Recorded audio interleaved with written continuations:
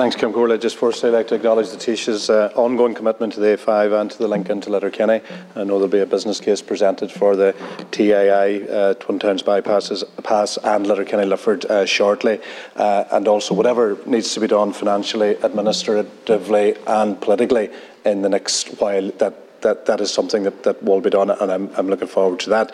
My issue is in relation to the concrete blocks, defective blocks legislation. My question is, when will the scheme be ready? When will it be complete, and when will the regulations be complete?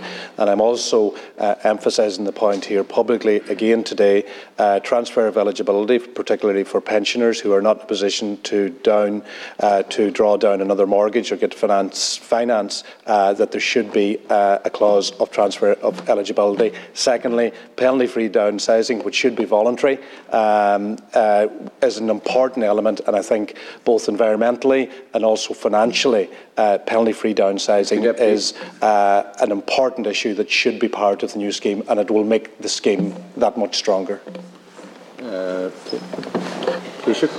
Deputy McHugh, for raising this important issue. I know we're very keen to have the regulations done in the next couple of weeks, and I was speaking to Minister Bryan about it the other day, and I know he's going to engage with you directly on it.